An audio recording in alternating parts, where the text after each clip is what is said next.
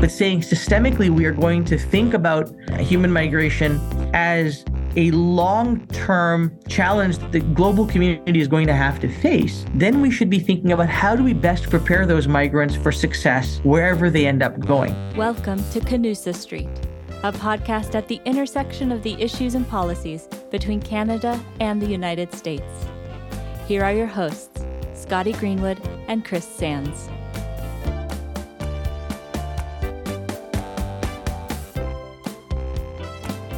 Welcome back to Canusa Street, everybody. I'm Scotty Greenwood with the Canadian American Business Council, and I'm joined by the one and only Chris Sands of the Woodrow Wilson Center. Hey, Chris. Hi, Scotty. Glad to be back on Canusa Street with you. Glad to be back on the street with you. And Chris, we've talked to members of Congress a lot lately, and we need to even up the score here and talk to some members of Parliament. We can't just be one-sided on Canusa Street. So I'm excited about the conversation we're going to have today with a real live member of Parliament from the west coast of Canada. And why don't I turn it over to you to introduce our very special guest properly? Absolutely, Scotty. This is going to be a great episode. We're going to be talking with Member of Parliament Taleeb Noormohamed. Taleeb got his start in government serving as a senior federal official from 2002 to 2007, including working in the Privy Council office, which is really the seat of the bureaucracy, the senior civil service, so where the action is, for those of our American listeners who aren't sure. He also has nothing to do with the Privy, which we want to make people to know that he wasn't a washroom attendant. He was somebody very important. Sorry, Americanism there. And he took the lead in helping to establish a cross-cultural roundtable on security. During his tenure, he served as a senior advisor to the Honorable Bob Rae, who is Canada's current ambassador to the United Nations and special envoy to Myanmar, and also was a former premier of Ontario and interim leader of the Liberal Party. We love Bob Rae. He is one of the great Canadians. He also was appointed director of the Secretariat responsible for the review of the Air India bombing of Air India 182 back in 2005. And some Americans will remember that because it was quite a fraud incident. I think still the worst air disaster in Canadian history. Now, moving on from that, he joined the organizing committee for the Vancouver 2010 Olympics and Paralympics Winter Games, serving as Vice President of Strategy and Partnerships. And then after the Olympics, he worked in the tech sector, building and leading world-class innovative companies such as Farfetch and HomeAway. He currently sits on the Standing Committee on Public Safety and National Security and the Standing Joint Committee for the Scrutiny of Regulations. Taleeb is also the chair of the Liberal Pacific Caucus and a member of several interparliamentary associations, including, very important for Canusa Street, the Canada-US Interparliamentary Group and the Canadian NATO Parliamentary Association. So here's someone who knows what's happening and who likes the United States and is engaged on U.S. policy. It's like you have a house on Canusa Street. So welcome, Mr. Noormohamed. Well, thanks very much. It's a real pleasure to be with both of you and to be having this conversation. Well, we're excited to have you. And you do have an impressive background. But the thing that I wanted to start out talking about is something we have in common a little bit, which is the Olympic Games. So when I worked for the mayor of Atlanta a million years ago in the Centennial Games, we worked on the Atlanta Olympics. But then fast forward, you were involved in the 2010 Winter Olympics in Vancouver, and I was actually there. And Chris, I think you were there too, weren't you? Yeah. And so that gold medal hockey game, it was U.S. versus Canada. It was really close. And in the end, Canada won, which was probably good for peace, order, and good government that day. But can we start with the Olympics and your experiences in Vancouver and kind of your observations about Olympics generally? Yeah. So the Vancouver Olympics were, of course, an interesting experience for a lot of different reasons. The first is that it was the first Olympic Games that was really built on the idea of reconciliation with Indigenous communities, right? Having the four host First Nations as a critical component of the organization, the planning, and the economic benefit that the Games is going to bring was a huge part of the story and a huge part of, I think, why the Games were so successful. The second was, you think about the lead up to an Olympic Games, they just don't come out of nowhere. And Scotty, you know this, you don't just wake up one morning and there's the Games. There's several years long lead up. And of course, we dealt with the 2007, 2008 financial crisis right as we were starting to think about the major last run steps that we were going to have to do in order to put the games. Right. That caused us to have to think about the financial model of the games, how we were going to bring in additional revenue, how we were going to think about supporting gaps in revenue as a result of think about who our biggest sponsors were, banks and GM. Yeah. Think about what was happening to the automotive sector and the banks in 2007, 2008. So we had to really get quite creative because we had committed to leaving a legacy, positive financial legacy behind. Mm-hmm. We had partners that were committed to this. So what we actually were able to do, and I think I had the best job at the Olympics because my job was to figure out how we were going to turn Vancouver and Whistler's Olympics into Canada's Games. Yeah. A regional, local activity at its core and turn it into something that the entire country is behind. Now, in that, there was a financial model that says we're going to find ways for provinces and territories to become part of the story of the Games because we realized that, by showcasing Canada, we could really make this a very special experience, but we could also leverage sponsors, other governments from across the country to be part of this incredible story that we could then make a national one. And so it was a really interesting task, but gave me the privilege of traveling literally to every single province and territory and working with levels of government and Canadians and businesses from across the country to say, look, here is a chance for you to be part of what is going to be the best Olympics ever. And I would argue that, we did a pretty darn good job of making that a reality. And if you look with all due respect to Mitt Romney and the Salt Lake Winter Games, that's right. And we had scandal free and well delivered. But I think the most important thing was you look at some of the legacy of how it put Vancouver on the map, what it did in terms of public transportation, what we were able to do in terms of building new housing infrastructure. I think it was a really, really good learning experience. And I think, it does beg the question. I mean, the second part of what you asked is, Olympics in general. Mm-hmm. Look, it's a challenging sort of thing to ask a community or a country to say, build all of this infrastructure for a one-off, right? We spend so much money on one-off Olympic Games that, you have to ask the question, how do we make sure that whatever we're building has longevity? How do you make sure you're creating positive legacies, not white elephants? Right. I think we are going to have to, at some point, enter this conversation of, does it make sense for the Olympics to be a rotating thing between a set number of cities and, so that there's, there is global experience, but there's also, the ability to reuse some of this infrastructure, because putting on an Olympics is an expensive proposition. It's a difficult proposition. It is fraught with all kind of challenge and risk. And so I think we need to say, if we're going to keep doing this, how do we do it in a way that is truly sustainable and economically viable, but also socially viable? Yeah, I think you raise important questions and host cities, cities compete for the honor to host the games. And once you win, sometimes you say, geez, are we the dog that caught the bus? What are we going to do with it? So it's a good point. And what the legacy of the games is important. Let me ask a sort of different but related question before I turn it over to Chris.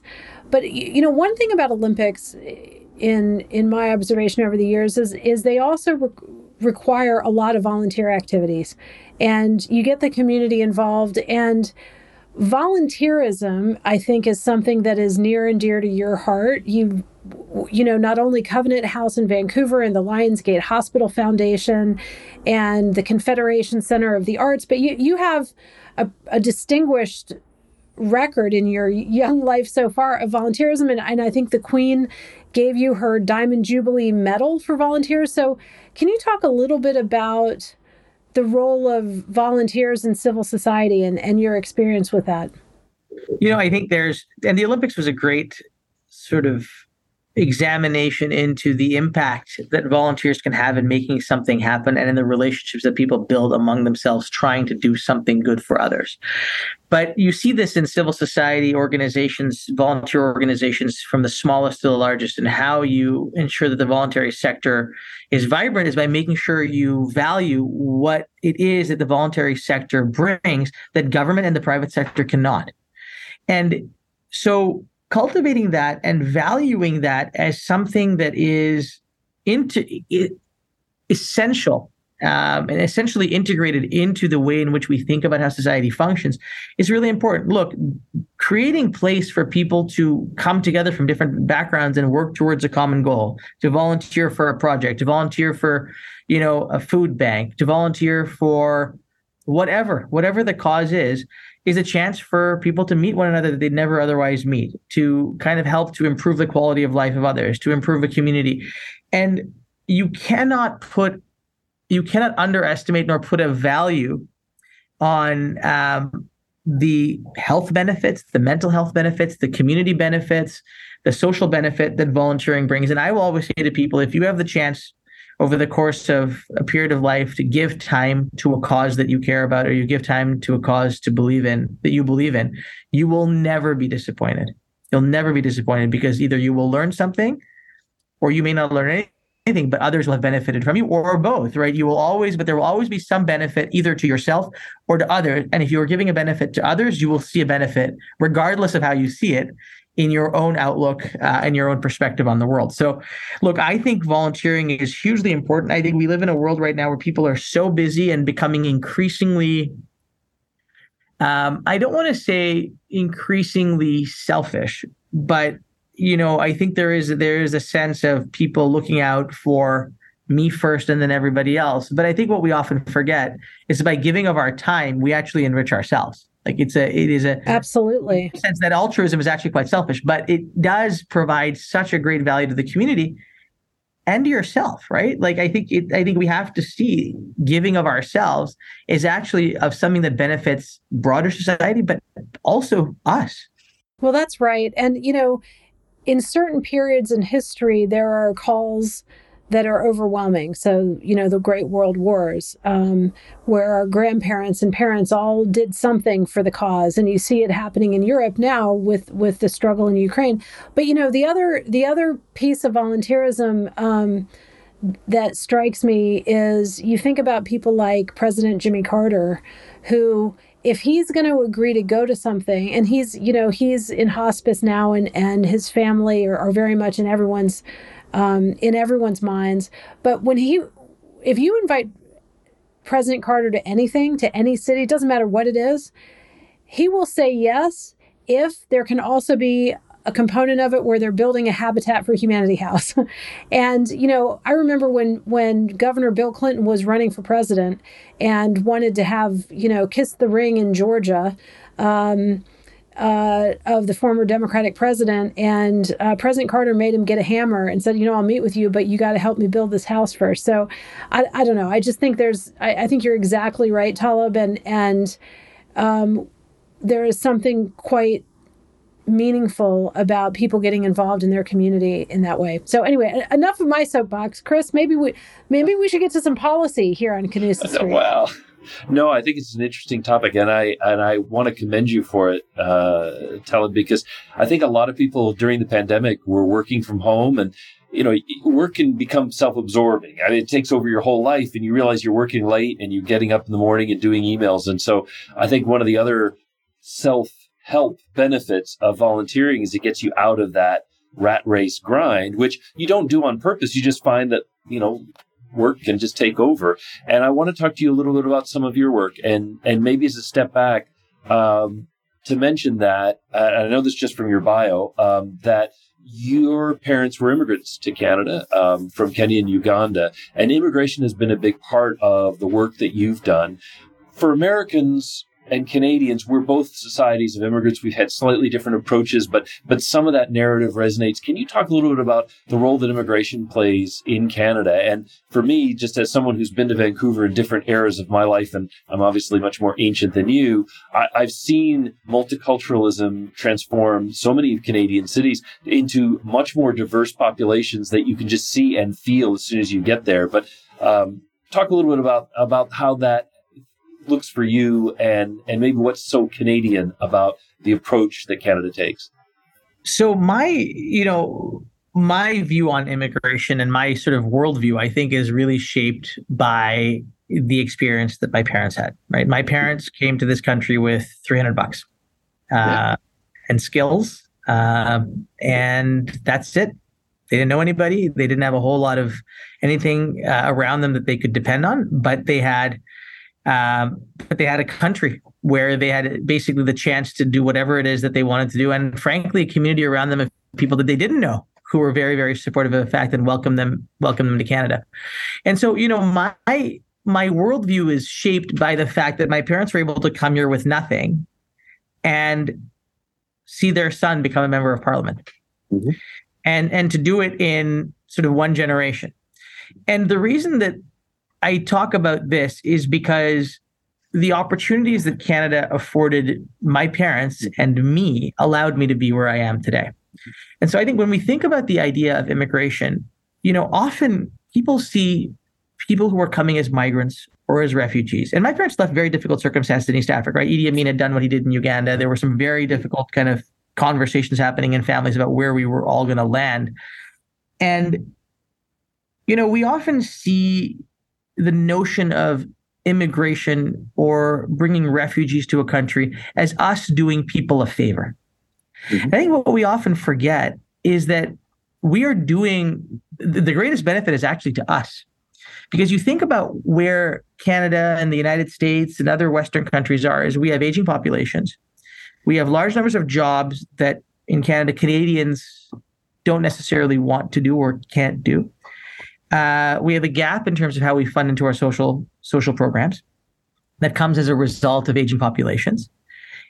And the best way to replenish that is immigration. But the other advantage of immigration is think about the global capacity that you have to transact. Canadians, because we have really embraced the idea of multiculturalism, are able to and feel proud to maintain languages from countries of origin, maintain networks with countries of origin without feeling like they're being disloyal Canadians, and then are able to use that and parlay that into economic strength in terms of trade, in terms of people-to-people relations, in terms of global engagement. And the ease with which I think people see difference in Canada, whether it is cultural, whether it is religious, is a direct result, I think, of us saying to people, we ascribe to a set of shared values as Canadians when we come here, but we keep our identities because we take those identities as something that makes the broader piece, the whole piece, richer. And so I look at immigration in that context and in that vein as, had it not been for Canada having an immigration policy that valued that, my parents wouldn't have ended up here. But had my country not taken the position that what I bring here is actually valuable, or my family, not me, I was born here, but my parents, what they brought here in terms of culture, in terms of language, in terms of religion, if they didn't say that is valuable, then I would have lost a massive piece of my identity. But I would have also lost the ability to communicate in languages with people in other parts of the world.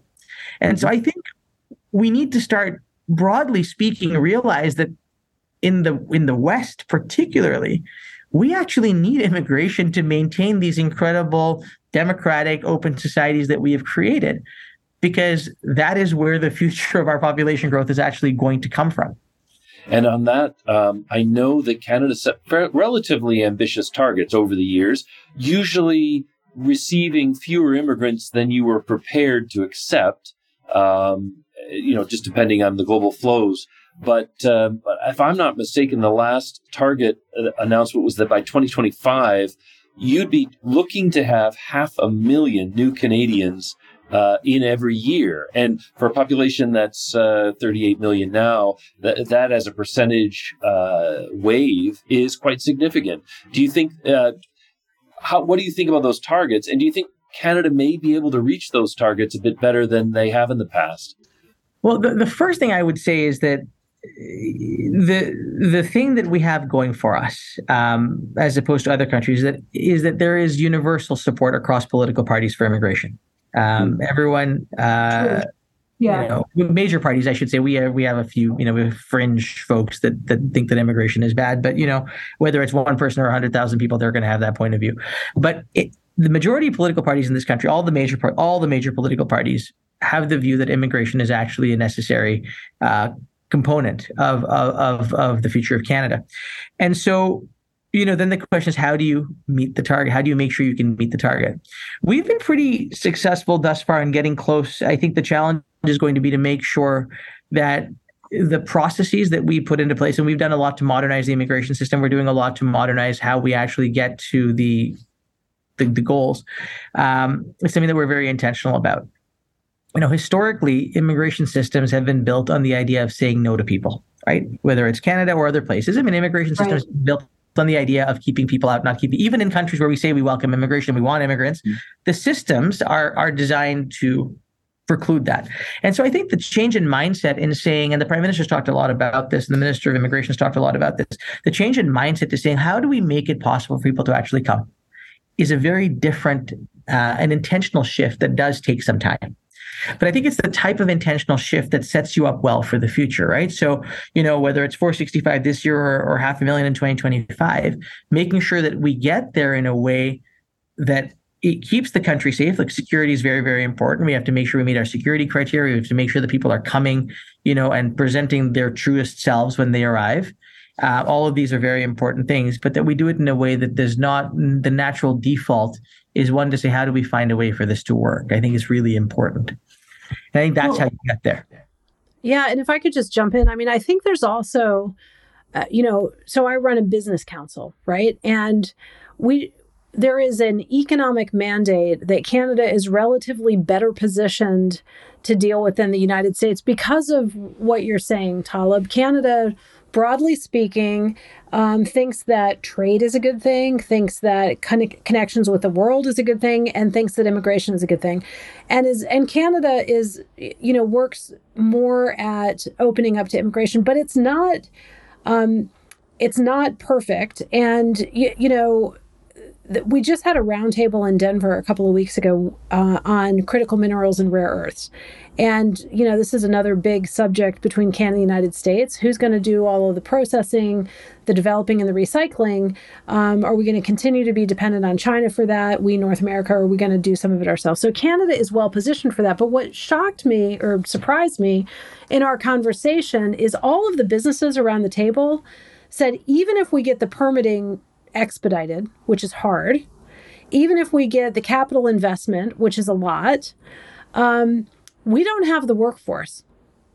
And we could hire every engineer coming out of every engineering school in North America and still, for one project, and still not have an equivalent number of engineers as our competitor like China would crank out of one university. So in terms of accelerating it, do you think there is a hope for an economic push? Because we've got our economy is a bit fragile, and the U.S. is fraught politically, but Canada maybe is in a relatively better position to go bigger, faster, further, and benefit the Canadian economy. Yeah, absolutely. Look, 60% of our admissions are going to be in the economic class by 2025, right? So that means that looking at the specific areas in which we need people and saying, look, we want to make sure we are able to draw talent in those areas. We've expanded how we think about that, as a result of where the world is going. So you think about STEM, you think about building trades, manufacturing, healthcare, the areas where we know we need people. There is a global competition for talent right now. That's right. At all. When I talk about talent, you're not talking about just PhDs and doctors. You're talking about all the way along the spectrum. And I think what positions us well, one, is the recognition that the system needs to be adaptive to that. And we have industry saying to us, bring more people, please. We really need, we need these workers, as you've heard. But you bring to that the ability of integration into the system, into the country. And when I talk about integration, I'm not talking about disappearing. I'm talking about integrating into local communities, being able to find communities of similar interest, cultural communities, but also being part of the broader environment. So I think that is the advantage that Canada has right now.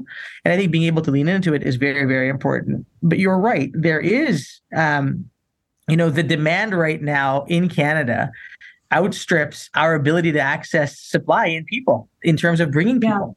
And I think that's something that it's a good problem to have, honestly. It's a good problem to have, but it's a problem that we do need to solve. It's a problem nonetheless. That's right. Well, So we're going to take a little break here. And when we come back, I think we'd like to pivot from talking about the economic mandate of immigration and transition to a discussion about some of the more humanitarian elements of not only immigration and refugees, but other humanitarian crisis disasters around the world. So let's take a break. The Wilson Center's Canada Institute is a proud co-producer of the Canusa Street podcast. For more insights and analysis from the world's leading think tank on Canada-U.S. relations, please visit us on the web at www.wilsoncenter.org. Welcome back to Canusa Street, everyone. I'm Chris Sands. I'm here with Scotty Greenwood, and we are talking with the MP for Vancouver Granville, Taleeb Noormohamed. And Taleeb, thank you very much for being with us. I saw a statistic the other day from the UN High Commission on Refugees, which estimated that in 2023, we could see 117 million people who are displaced forcibly or stateless in the world. And we've never seen that. I mean, we've never seen numbers on this scale, obviously multiples of the Canadian population. And that's driven by Syria, Ukraine, and also Venezuela. But there are so many situations in which people are fleeing. And I understood our earlier conversation, we were talking about the economic benefits, the growth benefits, people who come with skills. But Canada's also been a very compassionate recipient or welcoming place for refugees, as relatively few countries are, and the U.S. does take them as well. But can you talk a little bit about refugees and where Canada is seeing its refugee program going? And if I could push you a little bit, just why has Canada become so open and willing to embrace people who are refugees and just looking for a safe harbor in the world? Well, first off, because it's the right thing to do. I think it's really important to remember that at the end of the day, people who are looking for a better life deserve an opportunity. And you look at the number of people who have come to this country and the United States under those circumstances and who have become leaders in different fields of endeavor, leaders in their communities. It's clear evidence that when you give people an opportunity to succeed, you give people that chance that they need to escape from hardship, that they will thrive, and they will thrive very quickly, actually. Mm-hmm. And I think this is the lesson, I think, a little bit that Canada has benefited from. And you think about what is happening, and you didn't mention Afghanistan in your list of places where we're seeing massive need, right? It is, we are going to have to accept that whether it is political upheaval and unrest, whether it is climate change, we are going to have to get ready to bring people here and into other countries around the world so that they can have basic quality of life. And, the thing that I think is very important is that we set people who come to Canada up. We set up people who are coming to Canada for success. Like, they are ready to hit the ground as much as possible so that they feel that as soon as they arrive, that they are home. Mm-hmm. And, I'll share with you a little bit of what I've been doing. I've been working with a group of Afghan refugees that are in Turkey, that have been stuck in Turkey. And the challenge is, of course, the Turkish government does everything they can. Turkish government is hosting millions of refugees from Syria and Afghanistan and now Iran and other places. With very, very difficult economic circumstances there. One of the things that does happen when you're a refugee is a very technical point, but people who come from the east to Turkey are not considered UNHCR protected refugees. So they don't get a refugee status determination card, which makes it hard for countries that are part of the convention, like Canada, to accept them as refugees. So what I've been doing, and others, as volunteers are doing, is helping to train Afghan refugees that are in Turkey right now, to give them job skills that they can use economic pathways to come to Canada. But as we change refugee policy, as we manage through this issue, those people, even if they come as refugees, are able to land in this country and hit the ground running with jobs in areas where we know we have need. And so I think this is an important opportunity as we think about this 117 million plus people that are going to be displaced. how do we actually invest into preemptively preparing people for their journeys?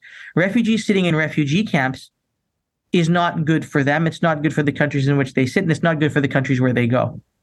So if we find a way to say, look, there is actually strong economic benefit for us as countries where we know we are going to be bringing people, we know we're going to be doing this, while we go through processing, while we go through all of the administrative tasks and all of that stuff, spend time investing in their education, investing in giving them what they're going to need around language, around skills, around economic employability, around employment skills, so that when they arrive in Canada or the United States or wherever, they find their feet, they find a sense of purpose right away, they can support their families right away, and by extension, they enable the government to help others. So to my mind, this is a really important kind of conversation we need to start having, because we have to accept migration as a reality.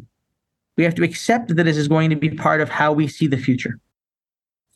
And if we move away from crisis to crisis, but saying systemically we are going to think about migration, human migration, as a long-term challenge that the global community is going to have to face, then we should be thinking about how do we best prepare those migrants for success wherever they end up going. And that, I think, creates a tremendous amount of certainty, not just for them, but also for countries where they're going to settle.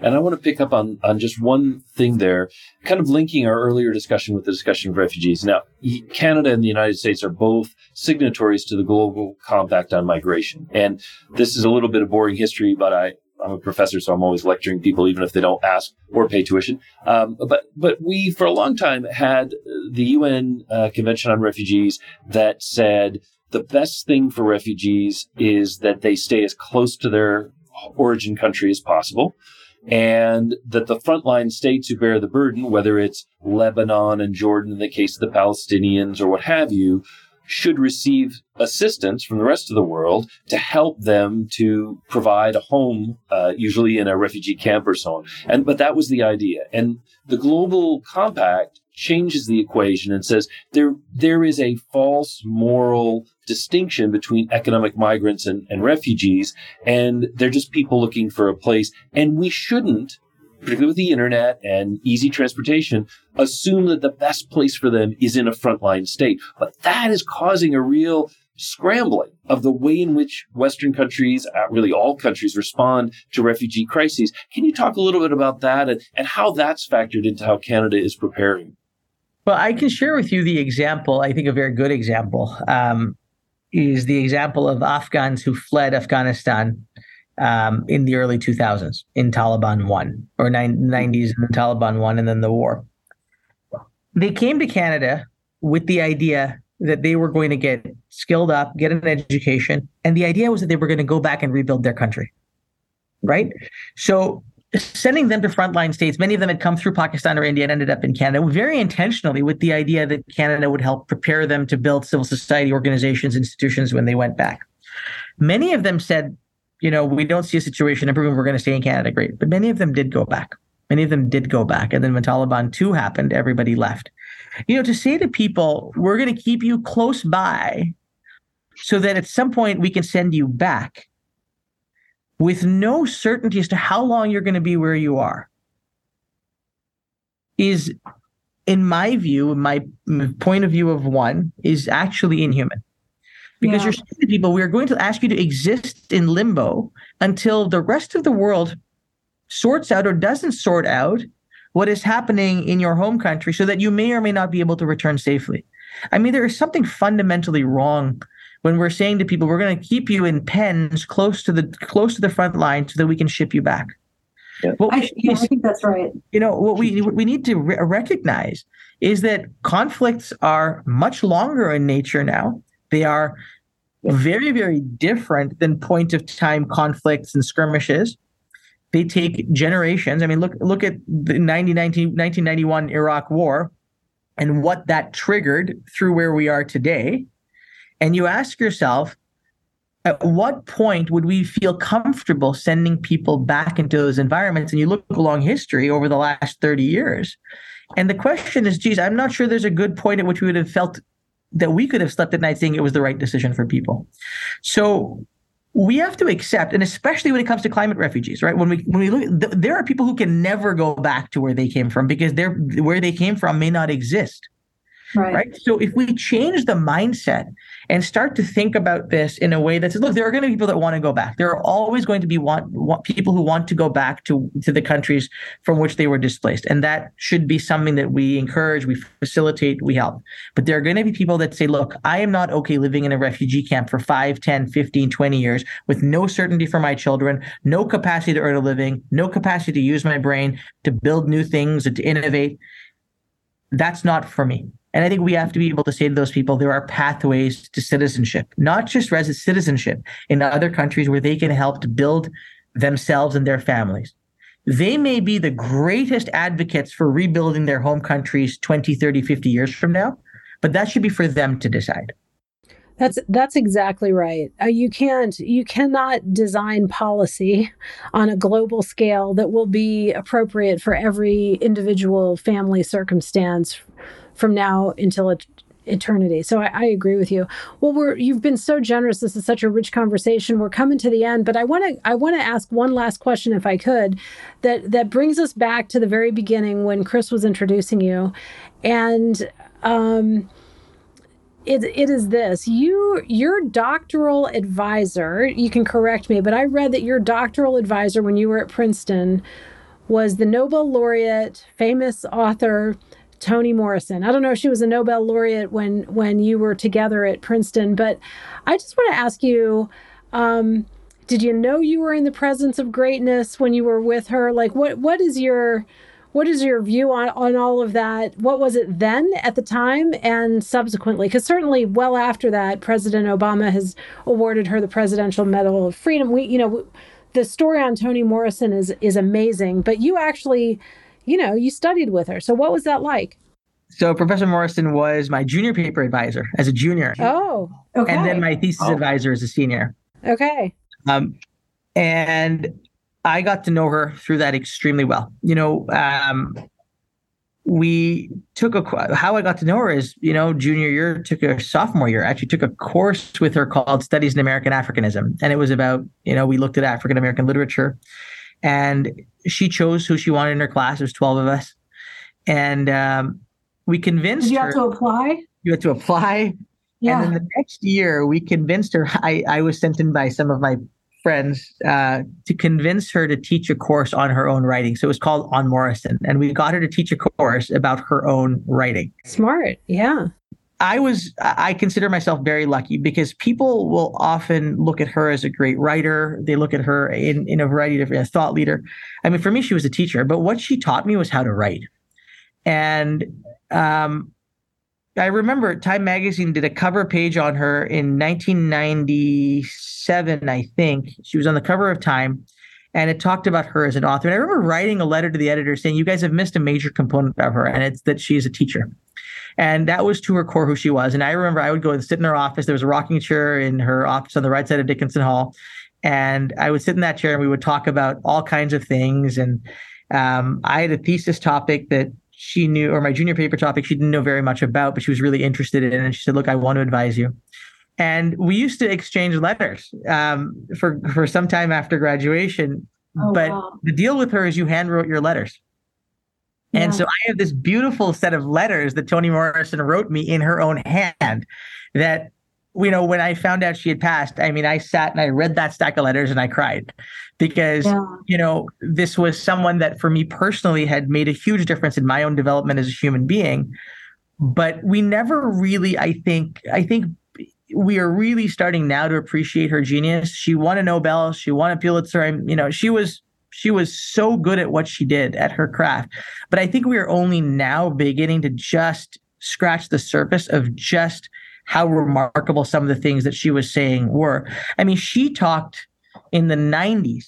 I mean, they were talking back in the 90s. She was talking in the 90s about what could happen in terms of demagoguery, in terms of division, in terms of sort of the undermining of the political structures of the United States if somebody who sought to sow division among people were to become president. And it was, 20 years later, or 20 plus years later, thinking about the things that she was saying then about the fabric of society, is something that I still think a lot about. And it was interesting. We were having, and I know we've gone over, but I'll take a minute and I'll wrap with this. We were having conversations about race in the 90s in her classroom that I would submit, sadly, are not conversations that people would have today, because I don't necessarily think that in some environments the climate has improved in the way that we were hopeful about in the 90s. And I think that is something that, should give us all pause. If we've talked about building more open, more just societies for people, how do we make sure that when it comes to people who are different, when it comes to our most vulnerable in society, how do we make sure that they are and that they remain part of the conversation around progress?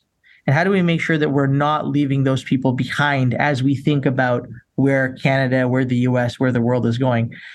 Because if we do, we actually lose a tremendous amount of richness from what we can develop. But more importantly, we create those divisions in society that I think often, if we don't recognize, can become irreparable. So I'm very hopeful. I'm very hopeful that we can actually move forward in a way that, if we think about things that we've talked about today, where we think about bringing people together from around the world to build better societies, that we can actually do that. But I think we have to be conscious. We have to be conscious of the privilege that we have sometimes. And I think we have to be conscious of the opportunity that others should be afforded in order to be able to achieve the greatest amount of success, whether you are an Indigenous person in Canada, whether you're a refugee, whether you're someone who's just arriving in this country for the first time. We have to allow people the opportunity to be their best selves. And that's the one thing that I remember from Professor Morris and that will always stay with me. Give people the opportunity to be their best self. I love that. And, I have to say, well, two reactions to that. One is, I think you're going to have to publish a book about your dialogue with her at some point, or maybe get your old classmates together who wrote back and forth with her. I think that would be amazing. I know you have nothing else to do, so if you could just get right on that, that'd be great. The other thing, and Chris, you'll hopefully forgive me for the plug, but, my organization has a series. We have lots of different programs, public-private dialogues, but one of the ones that we have is corporate action on social justice. And we started it after George Floyd was killed. But the one we have coming up that we're putting together is on, for lack of a better way to say it, the woke versus anti-woke backlash that the corporate world is experiencing now. And so I'll just put in a little plug for that. Stay tuned, because depending on who's talking and who's listening, when you hear inclusion, it's a positive, or it's woke capitalism and it's a negative. And there are, states in the United States that are legislating against things like that. So that's a pretty big subject. And I agree with you, Taleeb. I think the conversation has devolved since the 90s from the way we thought it would go. But you know what? That's human beings are complicated. And life is hard. So anyway, I think these are all worthy topics. So with that, let me just say on behalf of Chris and me, thank you so much for joining us. It's a pleasure to meet you. We're happy to talk to you. We'd love to have you back. And this has been really interesting. Well, thank you very much. It's been a real pleasure. It's been great having you. Thank you. Thank you so much. And thanks for the work you're doing. Well, Chris, I think we covered the watershed there in many ways, or maybe the Pacific watershed, since we have a member from Vancouver Granville. But I enjoyed the conversation.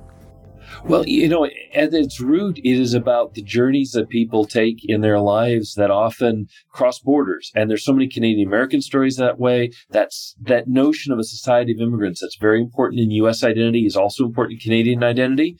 And yet it's slightly different. It's like that difference in an accent. Sometimes the emphasis is different. Sometimes the way of thinking is different. And it's just a wonderful topic and a wonderful guest to kind of help us explore those two pathways, the way we think about ourselves and the way we think about those people who come to our societies. Still, both Canada and the United States, real beacons that draw people and talent from all over the world, including also refugees who are looking for safe harbor. The fact that we still represent that at our best, I think, is an important part of our identity and marks us out from the rest of the world. Well, that's right. Safe harbor. And also, Chris, let us not forget people travel for education. And so here we have a Canadian member of parliament who traveled to the US and the UK for an education. You do this for a living, and you host international students and you speak internationally on really important topics. So I think it's good to pause and reflect on how really fortunate we are that people want to come to Canada and the United States, not just for safe haven, which is obviously first and foremost, but also for things, economic opportunity, and, maybe an education. So that's always good too. Education is a great magnet. And in fact, our producer, Xavi Delgado, is a Canadian who came to study in the United States. Otherwise, I wouldn't have him as a colleague. So great things can happen. Well, that's right. And when people travel. And it goes both ways. My niece and nephew, Seamus and Lily, are both in Vermont, and they're applying to schools in Quebec and Ontario. So you can get a great degree on either side of Canusa Street, although it's cheaper on the northern side. Yes, don't tell Xavi, though. Right. All right. Good to see you, my friend. Nice to see you. Thanks very much.